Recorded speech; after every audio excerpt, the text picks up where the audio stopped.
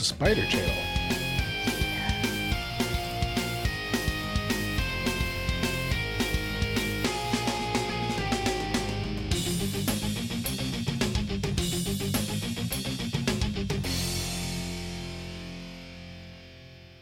Welcome to AC Presents. I'm Alex. I'm Jared. I'm Laura. And we are back.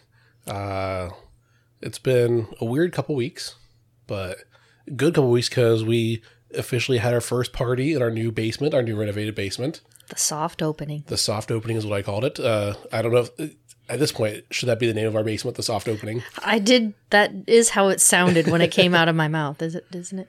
I was thinking more of like the spider cave, but... Yeah, we should have like voting on the layer name. But hear that, folks? Like, come up with a name, vote for your own thing, unless at some point you're like, no, someone else is better. Yeah, if you... I have the idea sometimes. Really, the best way to vote is just to tell me in the store because I don't check any other messaging or anything like that. So I keep meaning to. Except for MySpace, right? Yeah, I'm always on that. Write that down. I'm not at all, no. But yeah, we had a party. Jared came over. It was fun. With some other people. Played some ping pong, played some arcade games, burned things outside with our bonfire pit. Had some slight animal cruelty. Yeah, I mean, people don't get on us all. It's That not sounded our fault. horrible. Yeah. You said there's animal cruelty, and I start laughing. Right. Well, in Well, context, people. So our dog is not the smartest, and he likes to get in the line of fire of a lot of Ping pong. things. He is very energetic and does always look before he leaps. He wanted to play the game. There was a ball. He's like, this is my ball, obviously. And it was a glow-in-the-dark ball because we had our black light on, so the ping pong ball looked extra glowy. Yeah. But yeah, it was a fun time. I think everybody that came out, that was a good time. It was also Laura and I's 6th anniversary. So it was our anniversary party / soft opening of the basement. We celebrated with lots of candy. Because that's what the internet said was how you're supposed to celebrate year 6. Lots of candy, some drinking, and some food, some burgers, hot dogs, s'mores. It was a good time. We didn't play any board games because we were busy talking and playing ping pong. But yeah, it was a good time. But since that was our basement lair, we decided what are some of our favorite comic book lairs. So, Jared, why don't you kick it off, and what is the first one on your list? Well, I tried to stick with mainly villains because I know we've talked about heroes, and I know we've talked about the Bat Cave and this and that, and Titan's Tower, so I tried to stick with villains. It was harder to come up with some of those, but one that I always liked was the Penguin's Iceberg Lounge.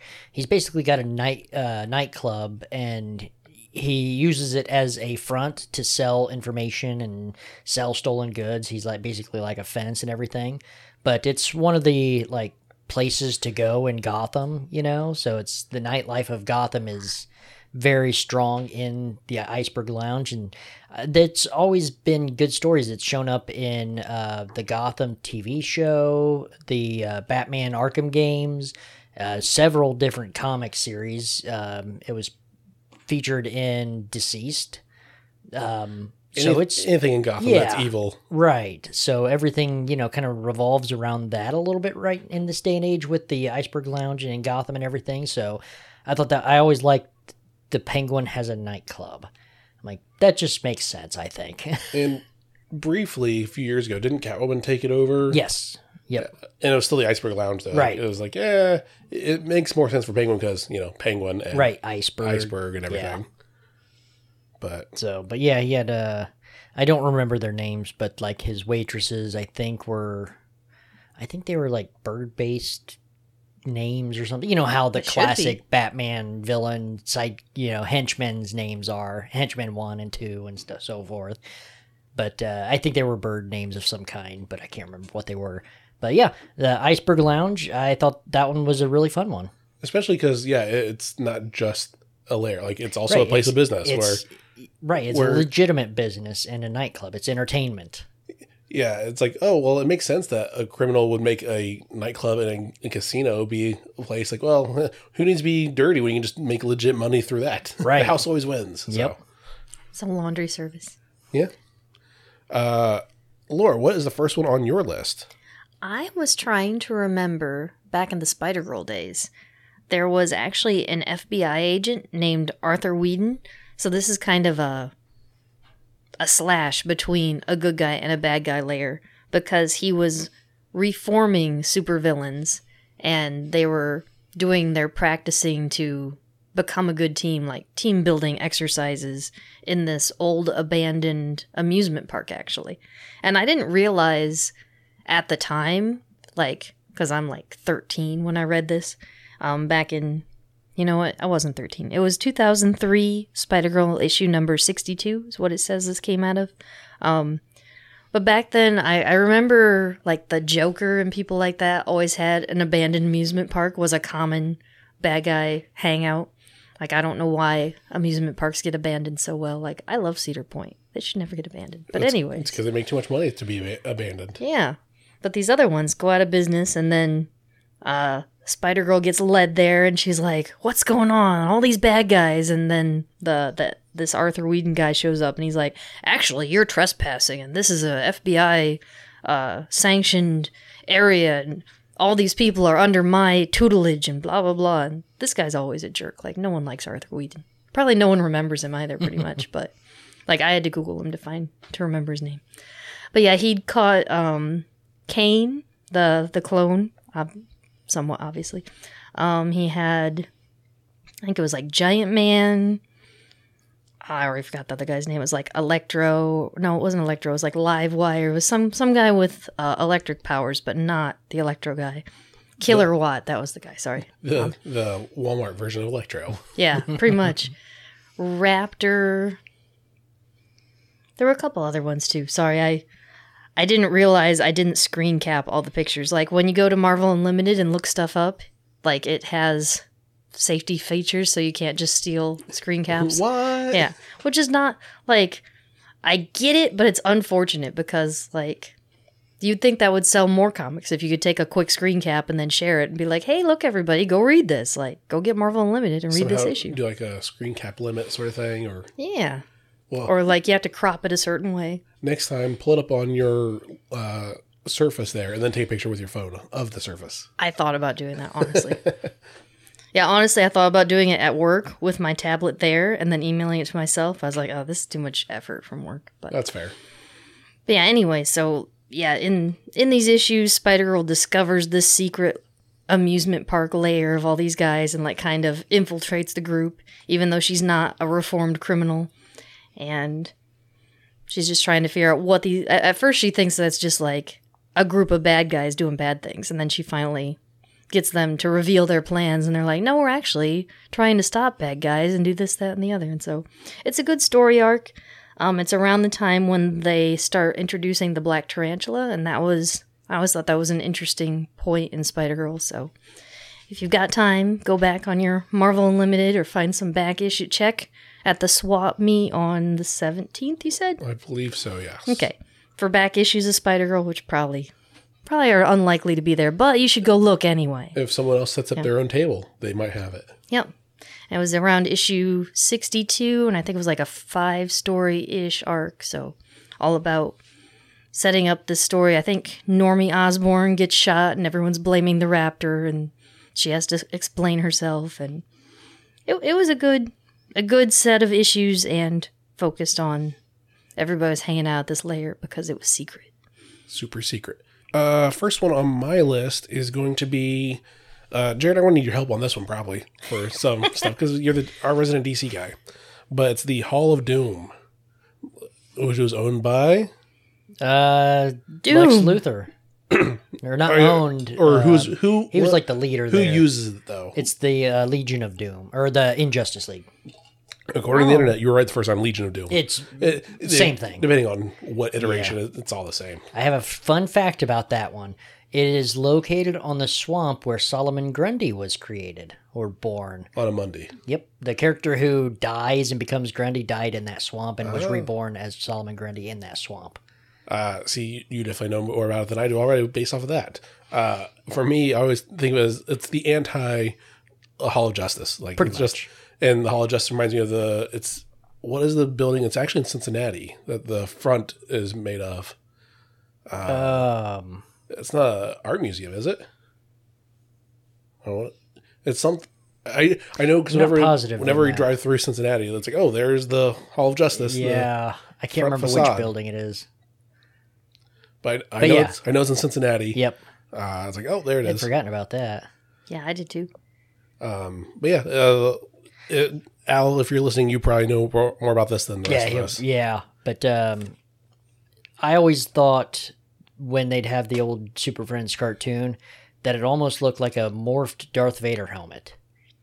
Oh, I could see that. Just yeah. a little bit. So I'm like, did they get that influence from Vader or opposite, or you know what I mean? As a kid, you know, There's the negatives of the Hall of Justice. right? Pretty much. Because, I mean, it's the same thing. Oh, I mean, it's the exact we have the same big thing. table. They're Yeah. all sitting around, but they're all villains instead of heroes Right, and yeah. trying to plot against the heroes. Yeah. I always thought Robot Chicken did a really good job with some of their Legion of Doom stuff. Yeah. I mean, Robot Chicken does a pretty good job with any of their parodies of stuff. Right. They're not around anymore, are they? Oh, I couldn't tell you. I don't think they're still making any Robot No, Chicken I think stuff. I watched most of that stuff on like YouTube and stuff like that. I never actually watched the show. I watched the Star Wars ones because those were good. Oh yeah, those were obviously got to check those ones Yeah. out. But yeah, Hall of Doom. Any Hall of Doom, Hall of Justice, like really, it's just a hall. It's not even a full Not room, really. just a hall. Not a house. It's a Yeah, hall. it's just you go in and it's one giant room. Right. But that giant head could go down into the swamp and hide. So And they as could a supervillain, elevate it. that'd be good to have. Right. Yep. Satellite comes over. Nope, just a swamp. I mean, yeah, it's ridiculous, but hey, it works. It works. I mean, They need to bring it back in the comics. yeah, They don't really have it in the comics prominently very much. which is kind of surprising. You'd think that as much as they bring back all the golden age of everything too, Right. like, well, why not bring back everything you can that will Right. capitalize on anything? Unless they're going to do like a big event book where it's the Injustice League versus the Justice League, but on a, grand scale. Right. Because did they even do anything? I know I think it was 2019 or 2020 was You're the Villain. Yeah, and they didn't even do They didn't anything do with anything that, with that. I Like, don't think. that's your It was prime just like, time to do here's a comic book cover with your villain on it, and that's it. That's all we did for the Year of the They were Villain. cool covers. Don't get me wrong. I loved them. DC always does really cool covers. Right, but I can't tell you what that whole story arc was about. I mean, because that was before City of Bane with Batman, think so. or was it during City of Bane? Even? I think it was before. But I don't know. Last yeah. time you've seen like the Injustice League or the Legion of Doom in full force, I think, was pre New 52. That sounds They may have done like a because I a started. quick team Yeah, I up started here, reading it in but- New 52, and I don't remember anything about it. So yeah. yeah. The Hall of Doom is the first on my list. Like I said, Jared, I knew you'd be able to tag team with that more than I Yeah. would. Like, I was mentioning you can go on your own little thing with that. So, what's next on your list then, Jared? I've got two. One I just wanted to mention with Poison Ivy. So I have I roughly always- 3 total, if that helps you. Okay, then I'll stick with just Poison Ivy. It's a real short one. Basically, I like that Poison Ivy will go in and set up a base. She'll just take an abandoned building and then just grow a garden, and that's her base. It's a It doesn't greenhouse. matter, yeah, pretty much. But it doesn't matter where she is. She just makes it a greenhouse and a garden. As long as there's soil around. Right. So there's not much to say about it other than that, but I always thought that was one of the coolest. Like, she always made the Lairs for her. You know what I mean? It's like, oh, here's an abandoned whatever. I'm going to move in. She's going to move in and then just basically change everything, Yeah. So I always like that about her. My favorite with her was in the Deceased world when she took over Gotham. Like, all right, and now Yes. all Yep. of Gotham. And she kind of teamed up with Swamp Thing for the green is what they call it. Right. It's like Mother Earth or There's a something. giant green pod in the right. middle of all the death. Yep, and her and Swamp Thing just made it in the middle of Gotham. And they- that's like a utopia. And they allowed civilians to live there. They're like, all right, just one rule: don't hurt the green. Like, Right. it's protecting you, so don't Right. make us angry. Which makes me wonder, like, okay, well, what do they do for food at a certain point? Like, well, all that's left is green. The green provides. Oh, So, but that's the way I took it. I don't Right, know. yeah. I didn't actually say that. But yeah, lots of apple trees. lots of and Soylent strawberries. greens. and- Yeah, exactly. Tomatoes. Okay, so this reminds me of Neil deGrasse Tyson. He has their own podcast called Star Talk, and one of the episodes they're talking about how people value life. Like, oh, what do we consider sentient life? And oh, what's mean to kill and eat and what's not mean. Like, oh, from our bias, the vegetarians like, oh, well, they're not sentient, it's fine. But what if there's like, for example, Groot world, like, oh, we are killing and eating the Greens' children or their reproductive organs. That's pretty much what we eat exclusively out of plants. Pretty much. Like, so from that, whenever you say, oh, it provides the apples, like, oh, you're eating its genitals. Yep, pretty much. I don't know if that's nicer or not than the rest of it, but kinkier at least. It's something, that's for sure. But it was just like, so one argument against vegetarianism was like, well, that's based off of your bias, your human bias, right? So, or your special bias, right? So, but yeah, I just thought when you said it provides the apple, I was like, oh, thank you, I'll eat your genitals. So, yeah. Laura, what's next on your list? I didn't have a name for it, but I kept going back to the Green Goblin and how he had so many layers. Like, in a lot of comic issues, you'll just come across another goblin layer. Like, you're searching for something, and you're like, man, how many of these could he possibly have? Like, it's like Batman. Yeah, I thought a lot of them were at Oscorp. It's just like he just hung out there. Yeah, that's true. But even then, there's still like layers of them, like so many secret rooms. Emergency escape rooms. Like, oh, I need my goblin stuff right now. So I can't go down 2 floors. I need it right now. Yeah. Yeah, and another part of it, sorry to dive into the cartoons a little bit. I know we like to focus on the comics, but I figure you'll forgive me a little bit. Like, there's one episode of Spider-Man the Animated Series where I remember Peter was trying to find all these goblin layers. I think he was actually tracking Harry at the time. And the Punisher's following him too, and he's like, after all this time, I've decided you must be the Green Goblin because you keep finding all these layers, and I'm tracking you to all these places. And I remember the Goblin actually came out and attacked both of them. And Peter's like, so that's me up there, huh? Like, very ironic that I come to this layer, like, I'm tracking it the same as you, and there I am, but you think that's me. But Clone Saga. With Spider-Man, it's possible. Clones. Touche. But yeah, it also kind of reminded me of there's one of the video games where Spider-Man's always losing his backpacks. Like, he leaves those everywhere. It made me think of the Goblin leaving his layers. Like, because he's a billionaire, he doesn't just leave a little tiny backpack. He leaves an entire, well, I guess just rooms, really. No, not usually a whole building, but alcoves. Yeah, just stuff everywhere. Norman can't keep track of his tech. Well, even in comics like recently where they, where Normie and what's the other young one? Maybe Dylan?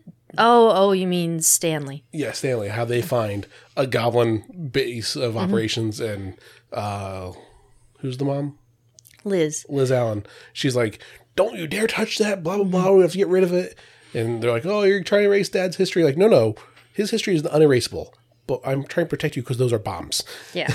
Yeah, Children should not play with bombs. I think that Liz found it first. I don't think that Normie did, but regardless, somebody there found it. One of them found it. Of the 3 of them, someone found it and was like, ooh, let's get rid of this. And the kid was playing with it. I know that. Yeah. And she was like, nope. Yeah. I honestly think she found it because she went about destroying it, like getting rid of it. And I think if Normie had found it, he wouldn't have told anybody and would have kept it as his own lair. Yeah. But it's when I was like, yeah, it doesn't matter. Like, we're not trying to, and she even said, we're not trying to erase his history. We're just trying to be safe. Like, kids shouldn't play with bombs all of a sudden. Come on. Terrible mother. They should allow to play. Don't worry. She's about to embark on some misery, so. There we go. And when you were mentioning the animated series, it reminds me of, I'm sorry, I know we talked about this before this past week. I don't know if it was on your list or not, but Alistair Smythe, how he had his lair that he was building all the spider slayers in the Chrysler building. They'd always have that in the animated series. Yeah, I guess I never thought of that as Alistair's lair. It was the Kingpin's lair, and Alistair worked for him. Yeah. But how it always reminded me of when the front would open and like, oh, that's the landing pad or takeoff ramp or whatever. So whenever I see like pictures of the real one, like, oh, that just opens right, it hinges right open like a drawbridge. That'd be fine. That's where you do your villainous things. I remember always being confused why no one could track down the Kingpin when I'm like, the entire front of the building opens up. Why isn't anyone tracking this? Come on, people. And it's the exact same shot every single time, too. Yep. They like to recycle some shots in that show. But it makes animation cheaper that way. Yeah, it's true. Like, oh, we'll just do a mirror image. Instead of swinging to the left, we're swinging to the right now. See, I always thought that was smart. I loved that when I was a kid. It is Economical. lazy and efficient. And they changed the background. So They change the background sometimes, yeah. And I used to love, too, if you pause things. Like, there's one episode where Spider-Man's bouncing around so much, and they actually reused other shots that they didn't take out the background.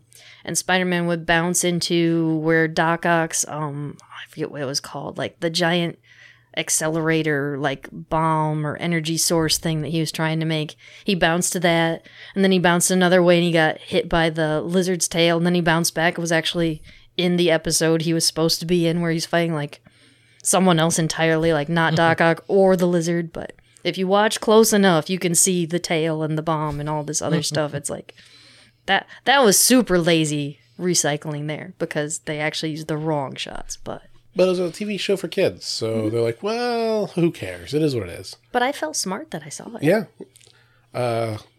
Slight spoiler, it reminds me of in this week's issue of Amazing Spider-Man, where you get to see, someone messed up somewhere, where there's a continuity issue from the left side of the page to the right side of the page even. I didn't even notice that. I didn't notice it until Evan pointed it out to me at work today. I'm like, well, I guess so. It's John Romita Jr. Now I got to find it. Well, our best guess is because they actually John Romita Jr. Well, the drawing is the drawing, but the art is the coloring that's different. Oh, so gotcha. There are two different colorists that are in this book too. Ah. So our theory is that one guy had one side, the other guy had the other side. But yeah, just continuity things. Like I didn't notice until he pointed it out. I was like, huh, yes, you're right. And yeah, the best thing we come up with is like that's gotta be it for the continuity, is because different artists or different colorists were filling it in. Next on my list is going to be, so the last time I did a haul, I'm going to scale up a little bit. I'm going to go with a castle. Castle Doom, Victor Von Doom's castle in Latveria. I guess technically it's his lair because that's where he does all of his operations, but it's not like a secret lair. Like, no, it's just his castle where he rules the land. Right. And you could argue at that point it's the whole Latveria is his lair, because everyone like, no, he's a good king to us. Yeah, he's bad to everybody else, but he's looking out. He's Latveria first is what he's doing. He's taking care of our people. That's what we care about. Yeah, there's some injustices maybe, but that's everywhere. At least we know what we're getting into here. But yeah, I know he was, in the States, villain Fantastic Four. Then he went back to his homeland and kind of usurped the power. And like, all right, well, I'm the strongest one there is, and it is what it is. So, Victor Von Doom with his Latveria and Castle Doom. At first I was saying the whole country, well, which that's technically that is what I said too. Eventually the whole country. Yeah. And now what's worse than is because he's in charge there, he's diplomatic immunity. Legal loopholes. Dang legal loopholes. Yeah. That's my next one. Jared, what is your next one? I don't remember where this is from, and I don't remember the whole story arc, but I remember back in the Green Lantern, the War of the Lights, around Darkest Night, or Blackest Night, or shortly after that. I can't remember exactly when, but Sinestro takes over Warworld from Mongol and turns it into like the Sinestro Corps' home base of operations, pretty much. I don't think it lasted long, and I can't remember the whole story arc, but I just remember I'm like, that is a really good concept, and that's a really good base for them as an intergalactic army. You know? So there wasn't much to it that I can remember. But it was good and efficient for right. them. It's one of those like, oh, it doesn't need to be complex. It makes sense for right. And everything. Warworld was basically just it was a mobile planet that Mongol would just take from place to place, destroying stuff. That's basically what it was. So yeah, Sinestro and his Warworld base or lair. That works. Laura, did you find the continuity issues? I'll show it to you later. I'm sorry. Yeah, looking through the whole thing and not knowing what it is, I can't find it. That's okay. I'll show it to you later. Okay. So anyway, what's the last one, or do you have another one on your list? I have I guess I should say I have my final one. That was my last one. Okay. Do you have another one or? Maybe. Okay, go ahead. It's your turn. Okay. I just wondered if you're going to stop. I Googled the spider nest, which I actually am not 100% I ever really noticed before. They said it was the Superior Spider-Man's lair, which I guess... Yeah. I'm trying to remember, was that part of... I know for a while when he worked at Horizon Labs. I think that was within Horizon. Yeah, I feel like you could count Parker Industries, too, was kind of a layer, sort of. I mean, it was a whole business. Or at least it's a front for it. Yeah. Why wouldn't it be called the Spider's Web? That was my website when I was a kid, actually. But... It's kind of like a Green Arrow with his arrow cape. Why didn't you call it the Quiver? Yeah. That actually makes sense. Oh, I remember that Yeah, now. Laura and I were Injustice. talking about that on Monday on our way down to Salina. You're like, it was the Arrow Cave and... The Rock of Eternity. And I was like, I'm sorry, what? Because we're just talking about like vacations. Like, are these caverns? Because both of them sound like they would be cavern. Rock of Eternity Cavern? Sure. Arrow Cave? Sounds like it'd be like Arrowhead Cave? Like, Right. I was definitely on a different conversation track that you were on. I was like, I'm sorry, what? I did this to him a lot, honestly. It's always a surprise if we're on the same page or not. I just usually read your mind first, and that takes care of that. But Sometimes. anyway. But yeah, what Google gave me was the spider's nest. And it actually sounded like it was a lot in one of the cartoons as well that's on Disney Plus. Yeah, sorry, this is kind of a bad thing to bring up, but they mentioned that it was Octavius's... Let's see, what did they call it? Sorry.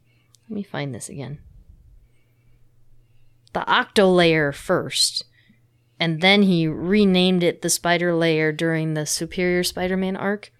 And then I like how it mentioned he shared it with Peter after he gave back his body. And I'm like, that sounds so weird. Like, I was using this place while I was you and named it after all your stuff. And now that we're not doing that anymore, I guess I can give it to you. Whatever.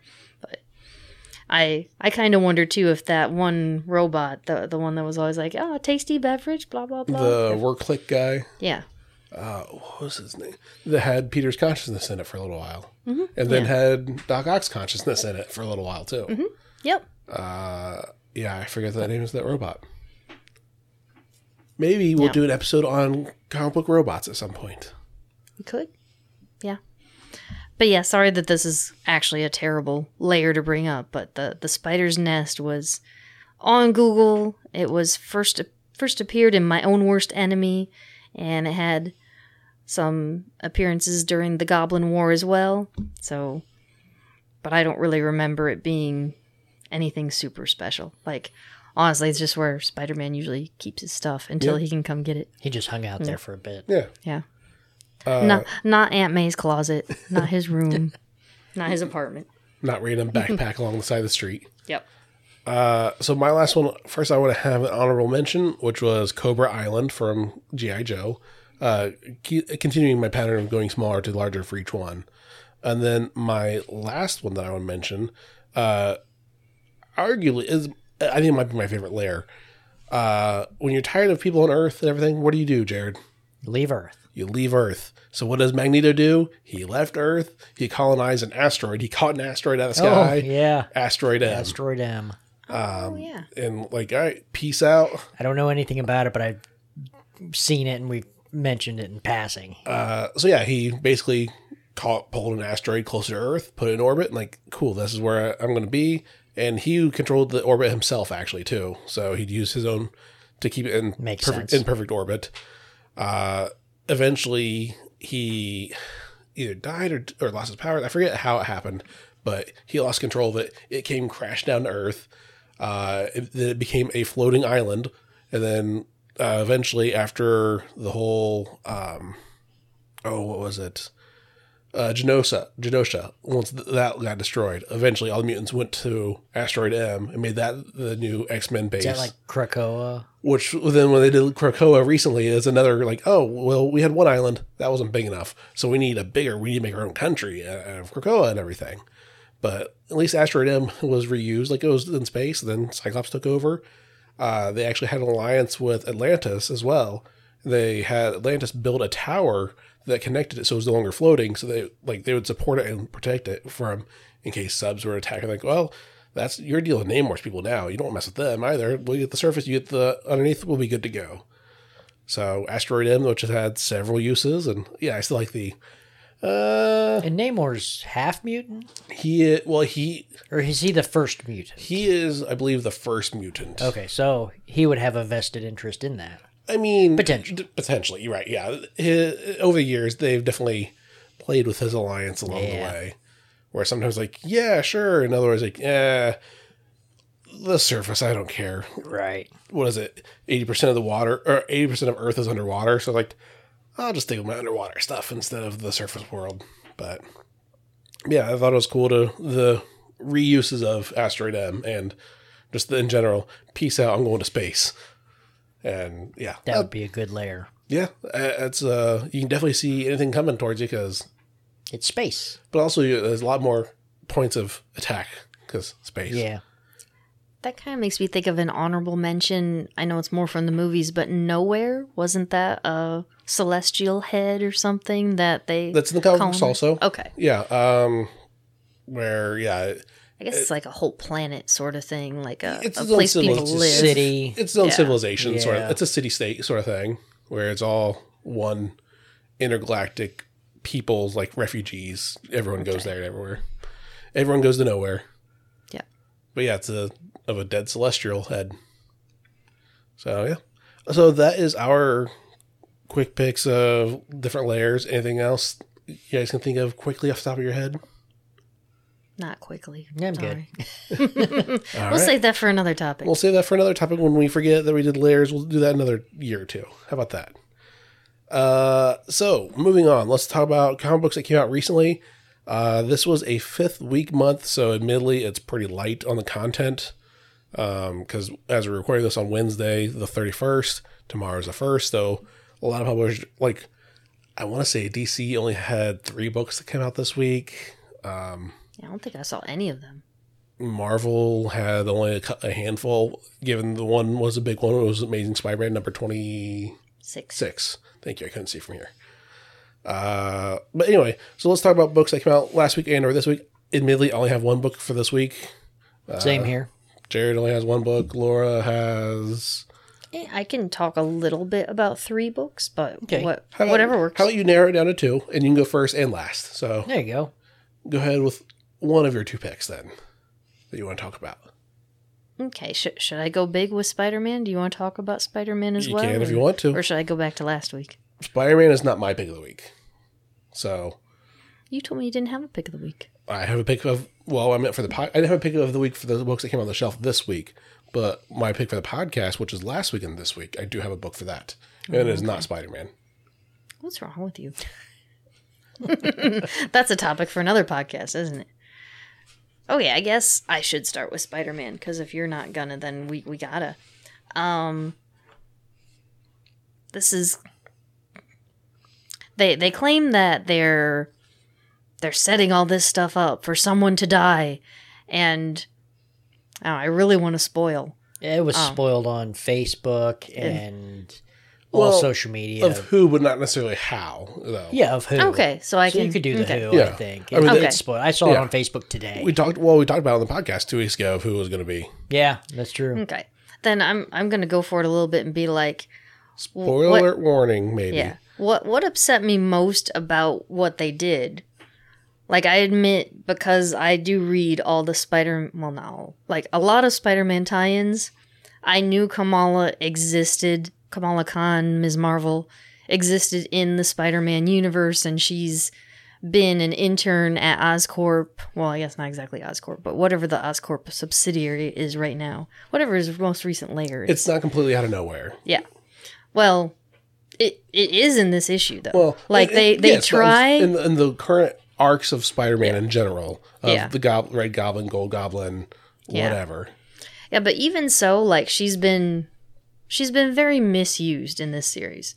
So for them to try to pull her in and make it a big deal was very upsetting to me. Like, it was not earned. It was very forced. Yeah, they kind of shoehorned her into the story, and then they were like, oh, let's have a big event that revolves around this character that you have no feelings for at all. She just happens to be here. It's like, it was very disappointing to me. Like, so even though it's essentially my pick of the week because it's Spider-Man, really, and a big thing happened. It's a major talking point, too. I mean, we have variants on the shelf that are the spoiler variant, the spoiler cover variant, where it shows that she dies. Spoiler. But yeah, like, I just kind of wanted to mention that she's such a good character, and I feel like they misused her in this, and it was disappointing to me. But and to me, I don't blame the writer Zeb Wells on it either. To me, this feels purely Marvel saying, "Hey, Amazing Spider-Man is our best-selling book. This has the most eyes on it of everything else. So, hey, Zeb Wells, make sure that you kill her off in this. Like, I don't care how, as long as you kill her in there." And he's like, "Well, but I have my own story. I'm doing my own thing. Doesn't matter. Kill her off." Okay, is the way it felt to me. It felt very forced and unnatural because again, we talked about it before, in the comics, she's a human. In the movies, in the MCU TV show right now, and then movie later, she's a mutant in that. So the working theory is they're killing her off just to resurrect her as a mutant, so it's same meshing as the MCU. Ultimately, I don't care. Sure, it doesn't matter. It is what it is. But also, like guys, that's a dick move to force that story. Because they're doing this whole big story arc and an arbitrary killing just because. Introduce and kill immediately just because, okay, here, Marvel, you're happy. I introduced her, I killed her, we're good. Turn her from inhuman to a mutant. If that's the route they go, we could be wrong on that. Right. I mean, I think they're already talking about bringing her back in like this November or something, right around the time the movie comes back. No, there you go. So, yeah, I was going to say that too. She doesn't even have a current ongoing series like a comic book, so it's sad to me that she can't even have such a big event happen in her own issues. Right. But people wouldn't see that in theory because... I don't know. It's dumb. But other than that, for me, the story was fine. Like, yeah, it was more of what it was before, for better or worse. Yeah, it does tie up some loose ends. It gets you going in the story. I'm hoping after this they can move on to something new. Yep. Like they've needed to bury this Rabin character and Wyatt and all this ancient god of destruction stuff. Like, it's just not doing it for me. I'm just happy because looking forward to the next issue where John Romita Jr. is not doing the art. He's going to be off of it for at least 2 or 3 books. Then they're doing it oversized. The wedding of the century is coming up. Who's that going to be? Really? Yeah. I'm pretty sure they already announced who it was. But it's going to be Doc Ock, right? That's what it shows on 27. Doc Ock and Aunt May. They're going to get married again. Good. I always thought they were a cute couple. Yeah. But no, John Romita Jr. will be coming back for that wedding issue. It's a $10 issue. My guess it's an anthology, so he's going to be one of several artists, is my best guess. But everything between now and then, solicited, has someone else doing the art. So, yeah. That should improve. Yes. As you can hear, we are not fans of John Romita Jr. You guys might be. I know there's at least one listener that is a fan that he told us. He's like, "Why do you guys hate on him?" Like, I'm sorry, I just do. Yeah, it's not my cup of tea for his artwork. I just don't think it's that good. Yeah, especially in like this issue, he just makes everyone look so wrinkly and gross. It's like, why do you need to streak on them so much? Everyone has liney faces and everything, and you're like Jared said, your values may differ than ours, but for us, it's a big old thumbs down. Right. But anyway, moving on from Spider-Man number 26, my pick of the last couple of weeks is going to be City Boy number 1 of 6, written by Greg Pak. It's a DC book. It's part of their We Are Legends mini imprint within DC Comics, but it has this new character, as far as I can tell, that can, like, vibe with the city. Like, the theory is that the city is not just a bunch of people living in it, it's actually its own living organism, and so he can meld with that a little bit, and he can phase through things, he can have energy wave disruption sort of things, and it's a pretty cool issue. The first issue has a lot of flashing back between him getting his powers and him now, and it does a pretty good job of it, of doing that story back and forth. Like I said, it's a 6-issue mini. I'm curious on where it's going to go. If you're a fan of Greg Pak, then you'll probably like this. So I don't want to say too much because it is, anything else would be pretty spoiler heavy on the book, but check it out if you're interested in a new miniseries. Jared, what is your pick of the week? The one and only Nightwing. 104. I am shocked. I am shocked that you picked Nightwing. It's been good. Tom Taylor nails it every issue. Except for maybe one or two, but... I give you crap, but yeah, that's pretty accurate. He does a pretty good job with that. Really good. But before he came on at Nightwing, hadn't been my pick of the week since we started, you know? Since we started the podcast? Yeah, I've got some bias in there, but I also have some truth that it's the best out there right now, in my opinion. That and Titans. And Titans issue 1 was awesome. Another Tom Taylor. Yep. But we're still reeling from his dealings with Necron, Blockbuster's daughter, and the underworld pretty much. Nightwing gets powers in this, but Necron gives him powers, and he's like, you've got these powers for 2 hours. Do what you want. No loose strings attached or anything like that. No weaknesses, no... Right, nothing. So Nightwing does his thing. He beats up... the Titans are being attacked on Themyscira from Grodd, what was it? The Smiling Man. The Grinning Man, and the other one. Generic villains. Dr. Polaris. And Nightwing comes in, and they're, wrapping that up. So it's... Nightwing, he actually hangs out with Superman Clark for a little bit. And Clark takes him up top to view Earth from space without a spaceship or anything. He goes with the Flash and hangs out, and the Necron's like, you know what? You can have these powers if you give me Blockbuster's daughter. No, he's like, nah, I'm good. So immediately no. Right. So there's some good stuff that happens there, but we've got a bit of a cliffhanger with Raven in this. There is some stuff going on with Raven there that I'm hoping they'll pick up probably more in Titans. I think so. My guess. Yeah, because this one, Beast Boy still has his eye patch. So this is like in between. This and Titans. This is before the Titans. Right. So I think this story arc will lead into Titans, and then Nightwing will probably launch into his own new story arc from there. I like the new superhero name that Blockbuster's daughter takes. Yep. I don't want to spoil it because it's actually very fitting.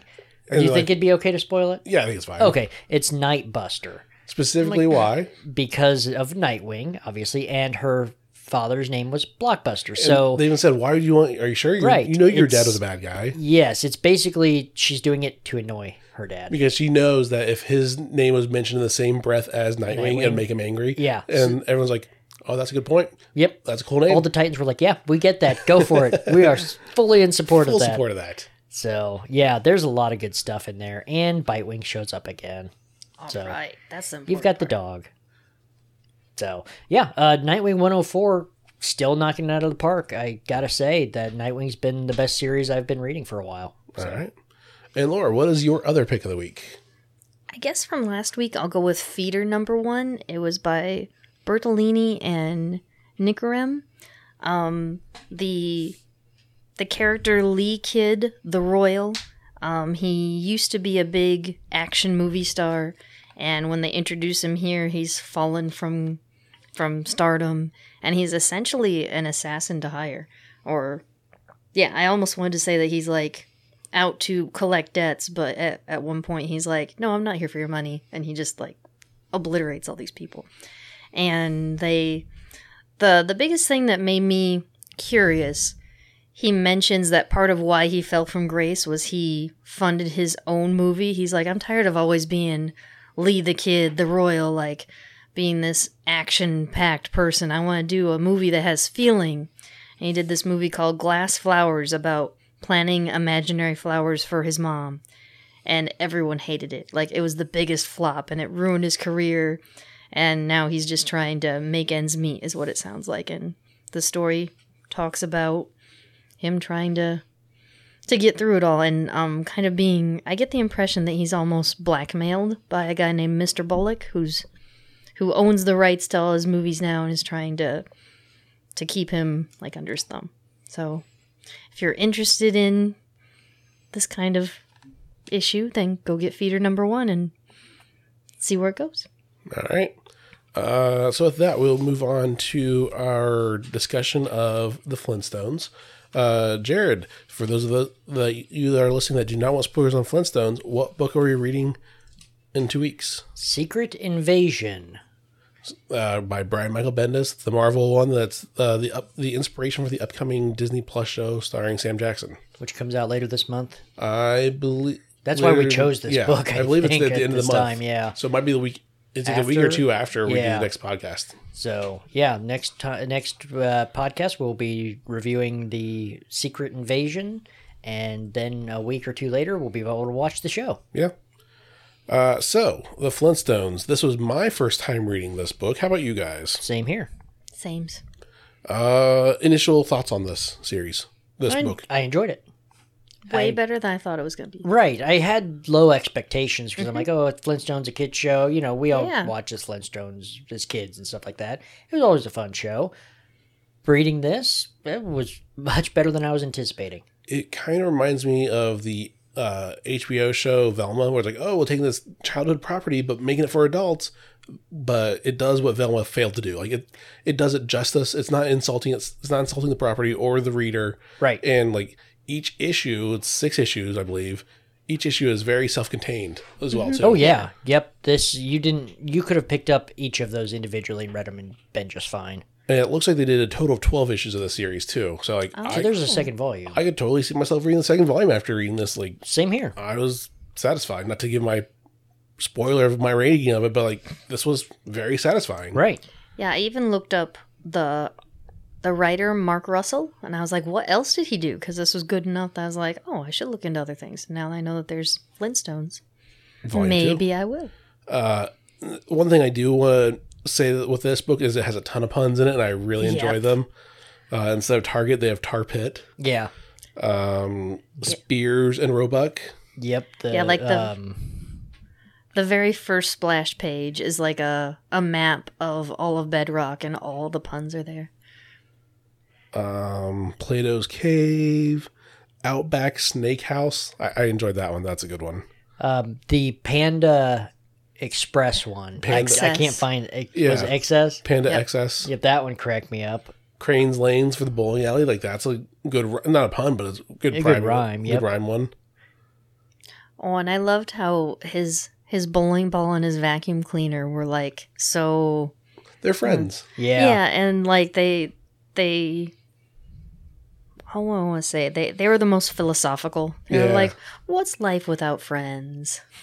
One last business I have to mention because it's just funny. There looks like a nightclub, Homo Erectus. Yes, that's just fun. Yep. But yeah, while reading this, I mean, I haven't watched the Flintstones in a very long time. Same here. Since I was a kid, like I can see myself potentially going back to watch it, but not. I have no urge to. Right. But there are so many things because it's been so long. I forgot about different characters. Like I forgot until midway through. Oh yeah, Dino. And then when they introduced, but I never thought about it because there's enough of the story going on. I didn't think about it. Right. Same here. And then they introduced it midway through. Like, oh, that's right. We haven't seen Dino in this book at all yet. And it was great. They're just like, you know, Fred's talking about, okay, I bought this appliance, this goat to do the lawn, this octopus to do the dishes. They're like, what's he do? Absolutely nothing. I'll take him. You know, because there's a lot of social commentary that happens in this book. A lot more than I thought there was going to be. But stepping back a little bit, one part I never realized as a kid was none of the humans understand what the animals are saying. Right. It's only the viewers that when it's a living sort of like all those like their jobs suck jokes. But like it wasn't until I read this when the animals are talking, it's like, oh, the humans still don't know what's going on. Because I always thought that's weird that the animals are talking in the show, but whatever. No one ever acknowledges it. Versus this, like, oh, that's because it's them talking to the camera. Versus now in the book here, them talking to each other, other animals speak. Right. You know, I did not notice that either. Like, honestly, the only thing I realized was that none of the humans were there when the animals were speaking. Yeah. But I didn't realize that the humans couldn't understand them either. But it never, I mean, it was midway through, I was like, oh, that's what's going on. But anyway, yes. The first issue is A Night on the Town with the cavemen, or what are they specifically? It's Neanderthals. Neanderthals. Yep. So they're basically like not quite evolved to the point where everyone else in Bedrock is. So the quarry owner, Mr. Slate's trying to take advantage of them and get cheap labor. pretty much is the way I understood it. So Fred's, he's tasks Fred to take them out on a night on the town so they will choose to be employed there. That's basically the gist of the first issue. And we get explanation of why Fred wears a tie. Yeah. Because you dress for the job you want, not for the job you have. Well, how long have you been wearing that? Like 15 years. I'm like, that's a fun one. Yep. We see death in this first issue, which I didn't even realize at the beginning. So it has in the present day, Museum of Natural History or whatever. I thought at first I was going to be a dead Fred Flintstone. Right. And like, oh, it's Leonardo. Well, I was like, of course they wouldn't know what his real name was. But then midway through this issue, it's like, oh, it's one of the Neanderthals. It's one of the Neanderthals because it even has the necklace. Like, oh, well, he must have been of high importance. No, he got that just to do this other job because the bosses say, like, it's just fun. Yeah, it was basically Mr. Slate. They were having a hot tub party, and he said, I want that mammoth killed so we can grill it. And he went to go kill the mammoth, and the ice broke, and he fell in. That's basically it. Yeah. It's like, okay. It just threw so many curveballs in there that was fun like that. And I like the way they do flashbacks in this book, too. Like, it has the main story, then does a little bit, okay, and this is why, this is what's going on. Right. But the artwork definitely identifies that it is a flashback. Absolutely. It is so easy to see that, okay. It's not as crisp. It's a little bit of a filter on it sort of thing. It explains why Wilma's doing the hand paintings and stuff like, well, that's where she's from the hand cave painting and everything. Issue number 2 then is the introduction of Bam Bam. Yep. Which I want to jump ahead of this chronologically. I loved his Bam Bam's origin. Yes, I did too. I never realized that either. I believe in the show it was biological son still. Couldn't tell you. It fit for this story. But like the whole Jungle People story of like, oh, they were hinting at it along the way. It wasn't until issue 6, like, oh, this was the war. Right. Quote, this was the quote war with them. It was genocide. It was complete massacre of them. Yep. And why were they doing it? Just because there was no, they weren't attacking, the Jungle People weren't attacking them at all. They encroached on their land and got rid of them just to have a quarry then. Yep, pretty much.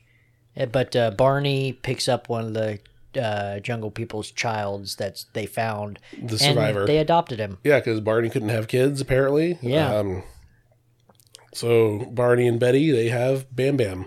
At first, when they were doing the story, I was like, oh no, are they going to say like Bam Bam was going to be Fred and Wilma's? They're just going to give away to Barney? Right. No, I'm glad it was, because there's always been a flirtation between Bam Bam and Pebbles. Like, this would be weird. This is a Luke and Leia situation here. Right, but that kind of explains Bam Bam's strength and everything like that. So, because he's got, he can lift a car, he can chuck a bully over a building, he's doing all this different stuff with that. And they definitely aged up Pebbles and Bam Bam for this, which I'm glad they did. Cause they're teenagers. Well, they can do more of a story with them being older versus just the babies doing nothing. Yep. So issue, was it 2 or? Yeah, at the end of issue 2, they introduced Dino. Yeah. That's right. The final member to the family. That's because that's when all the appliances were talking. And I like how they're like, oh, hello appliance, hello vacuum, hello other appliance. Like, they didn't have names. They were just their jobs. Right. I liked their science and technology. It's basically they're talking about, some people think the Earth is a giant rock spinning in space. Of course, the prevailing theory is that Earth sits on the back of a giant turtle. I'm like, I love this. That's, But they basically send a quote-unquote rocket ship, they catapult a monkey into space. Did we just watch them kill a monkey just for our entertainment? Right. Just for a bunch of 8th graders. But it turns out that the monkey made it to space, and then aliens come down to Earth. And they're basically like, oh, we'll leave you guys in peace. We're good. And later on, all these alien kids go to spring break. Backpedaling a little bit, I do love the continued continuity of the Flintstone-mobile of how do you drive the vehicle. It's all the feet. Yeah. So on the school bus, you see all the kids' feet dangling underneath. They're getting ready to push it as well, too. Like, I love that they kept that being true to the show as well.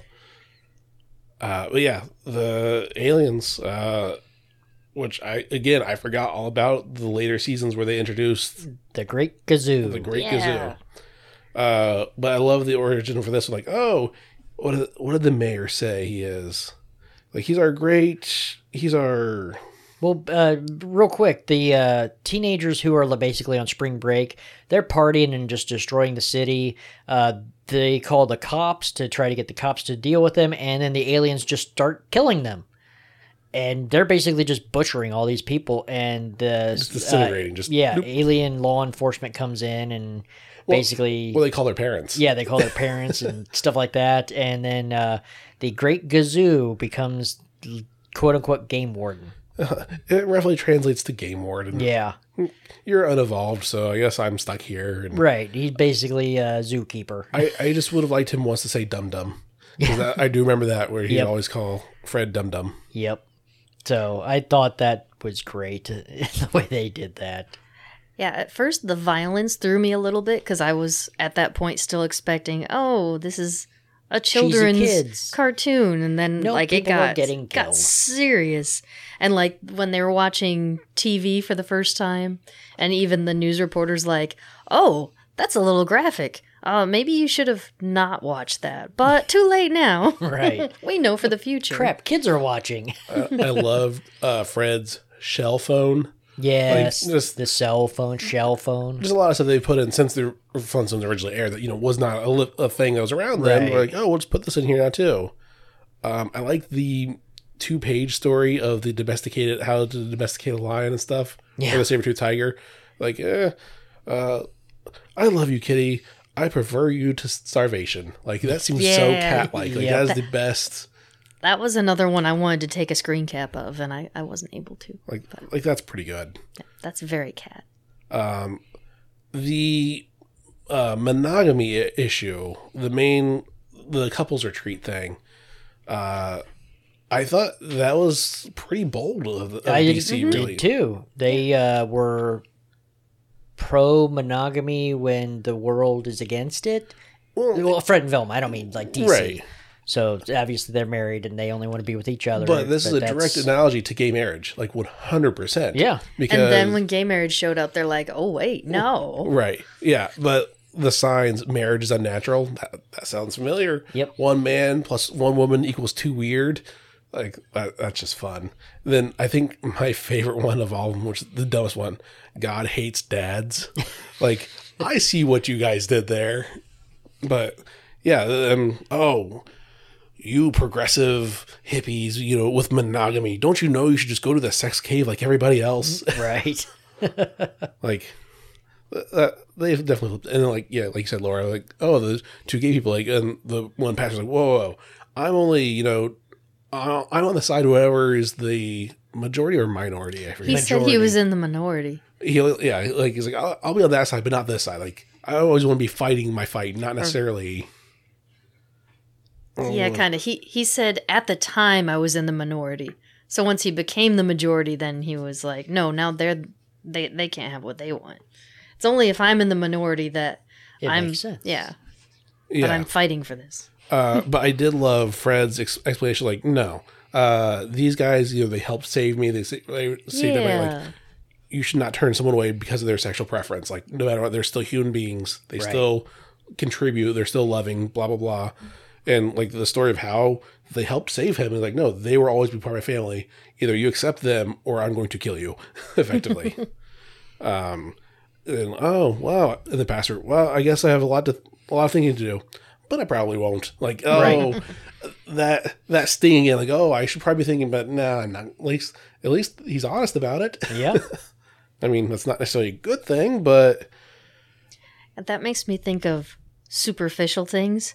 I was really impressed. I was getting some Superman vibes off Fred and his hair in all of these issues. Like the way they drew his... It has that little bit of a swoop on it, yeah. He definitely... For me, too, there's still some John Goodman influence on this also. A little when bit, they did the live-action Flintstones. Like, yep. I definitely see some Goodman-esque abilities to this. But yeah, then we get the election that's going on. And yeah, that's the same where it's the 6th issue, the election of who's going to be the new mayor, who's going to be the class president. And we all see, okay, what was this war that they kept talking about? Right. Why did they join? Who did they fight? How did they fight? And everything. And I think it was this this book was very good at jumping around, like having 3 stories per issue. Yeah. But I think it I juggled it didn't really even well. At least this last one had 3 Right. stories. Okay. But it juggled enough around, like, oh, this actually works really well. Because sometimes when they do too many stories, like, okay, guys, you're cramming too much in, it's too distracting. But the flow and the theme fits the entire time for it, too. I liked the one bully, vote for me or I'll punch you. What was it? In the beef. In the beef. I'll vote for me or I'll punch you in the beef. Like, what a campaign to run off of that. And then one of the kids later got punched. He goes, "Oh, my beef!" Yeah. My generic beef. I just got hit. And then, Pebbles runs surprisingly for president, and it looks like No, she gets shoved into it. Well, I mean, she spoke her mind up about it first. Right. And then everyone's like, I'm voting for you, whether you like it or not. Yeah, that's it. And we don't really see the conclusion of this, but I'm pretty sure she gets elected then. Mm-hmm. Yeah, by like default. And I was mistaken, that wasn't even issue 6, that was issue 5 for that. Yeah, I kind of wondered what you were saying there, because I was like, there's one more after that. Because I like the Mothadone Clinic the and the issue real was the The end of the world. the asteroid. And the Panda XS Yep. at the mall. And I did like it's the end of the world based off our new computer, the Applecus, instead of Atticus and Apple.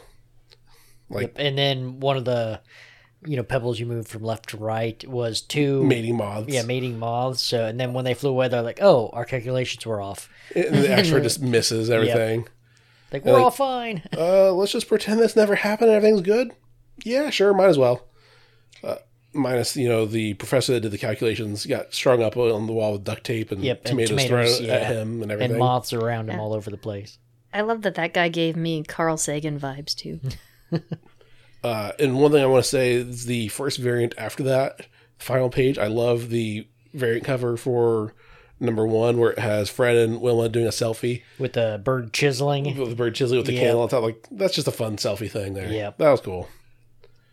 The art on this was pretty solid throughout the whole thing. The variant covers, I liked all of them. Really. It was, for me, all around a good book. Yeah. Let's do our standard, unless anybody else wants to say anything. We'll do our standard rating of 1 to 5. 1 being awful, 5 being great. Jared, where would you rate the Flintstones Volume 1? I'm gonna give it a 5 for what it was. I was not. I came into this with no expectations, thinking it was going to be campy and everything, and it was in a great way. Yeah, and I would give it a 5. And the, like we said before, the themes it handled with the Flintstones filter on, like, Yeah. it wasn't too preachy either. Like, No, not at it was all. like, oh, you're getting your point across, but not being too over the top about it too. Right. But I don't know if I would. Those are just rating it for what it is. I might check out the second volume and finish out the 12-issue series. Especially it's only 6 more that's issues. not much. Yeah, just to see how it goes. But I don't think I would get this if it was ongoing.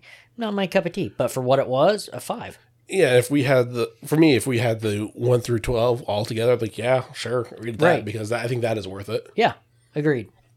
Laura, what would you rate it? I gotta give it my standard 4 because it didn't have Spider-Man, but it was still really good. Yeah, I would read more. There's the potential I might even read this again someday if I'm like, oh, I remember that being pretty good. I'd go back to this. And like you said, it had good social commentary. I think even like the back of the cover, that description of it was very accurate once I read through it.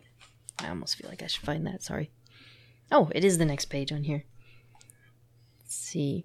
This modern take on the iconic Hanna-Barbera primetime animated series is darkly hilarious, casting an acerbic eye on issues like consumerism, religion, politics, and relationships. That's both distinctly 21st century and uniquely Flintstones. Super accurate. Yeah. And was that a quote from somewhere, or was that their actual description?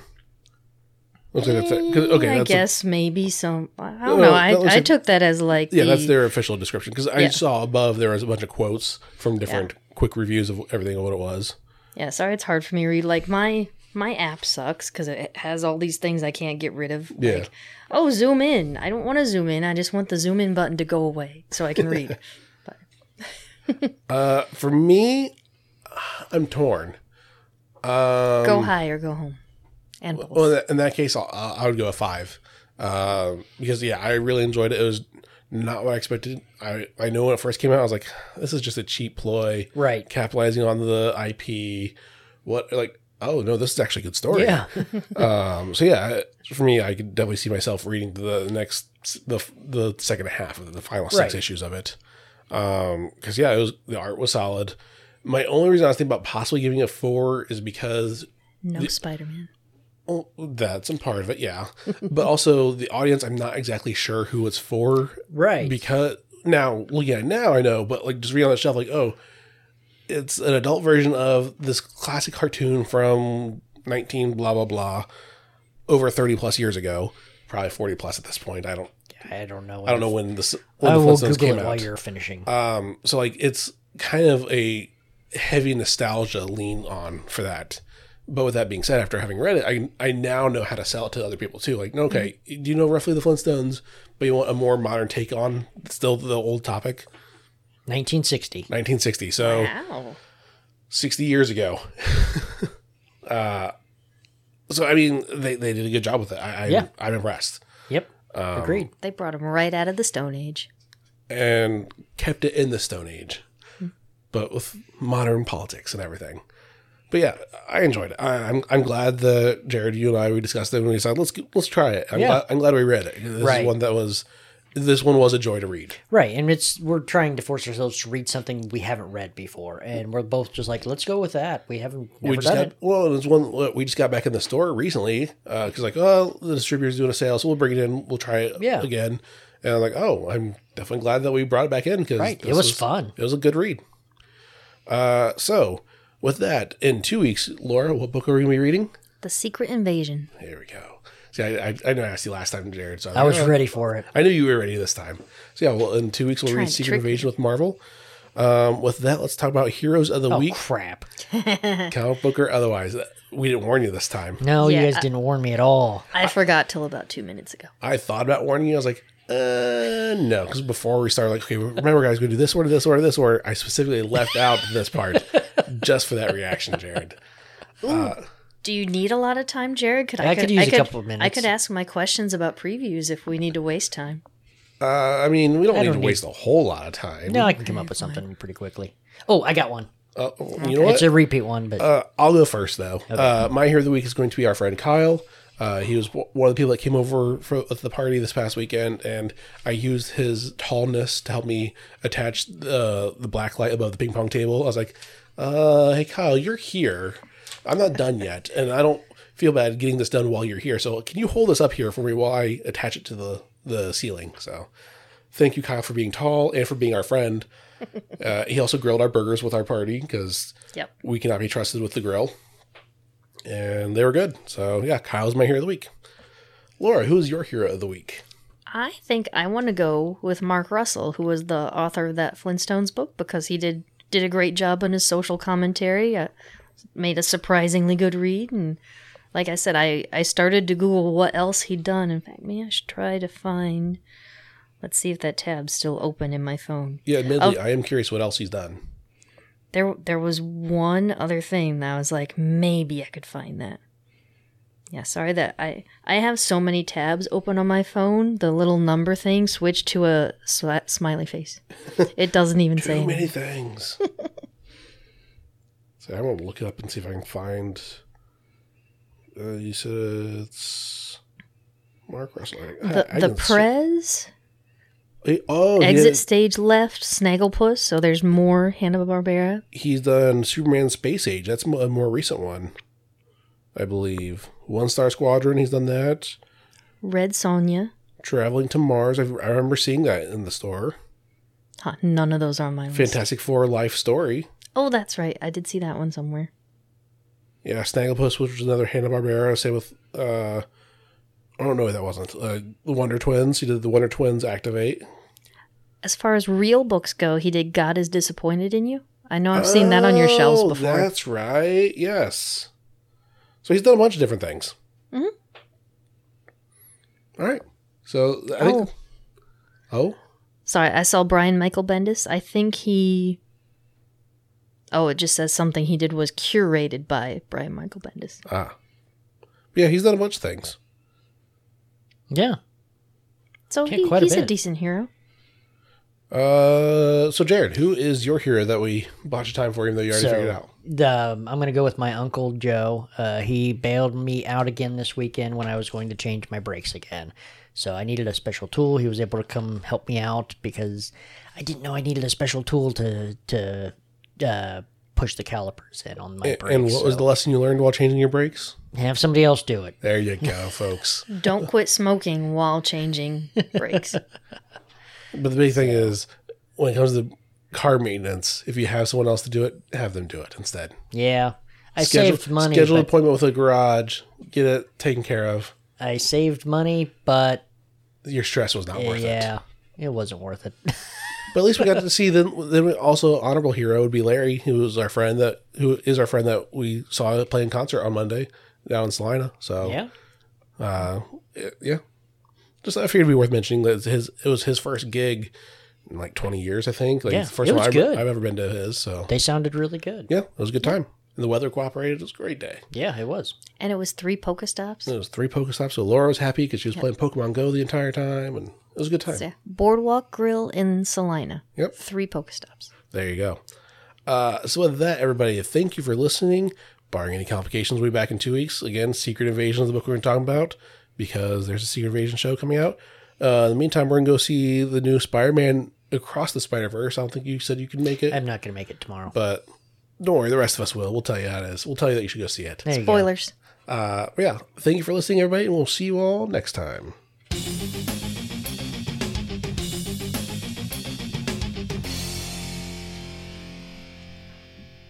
So now you can answer my questions about previews.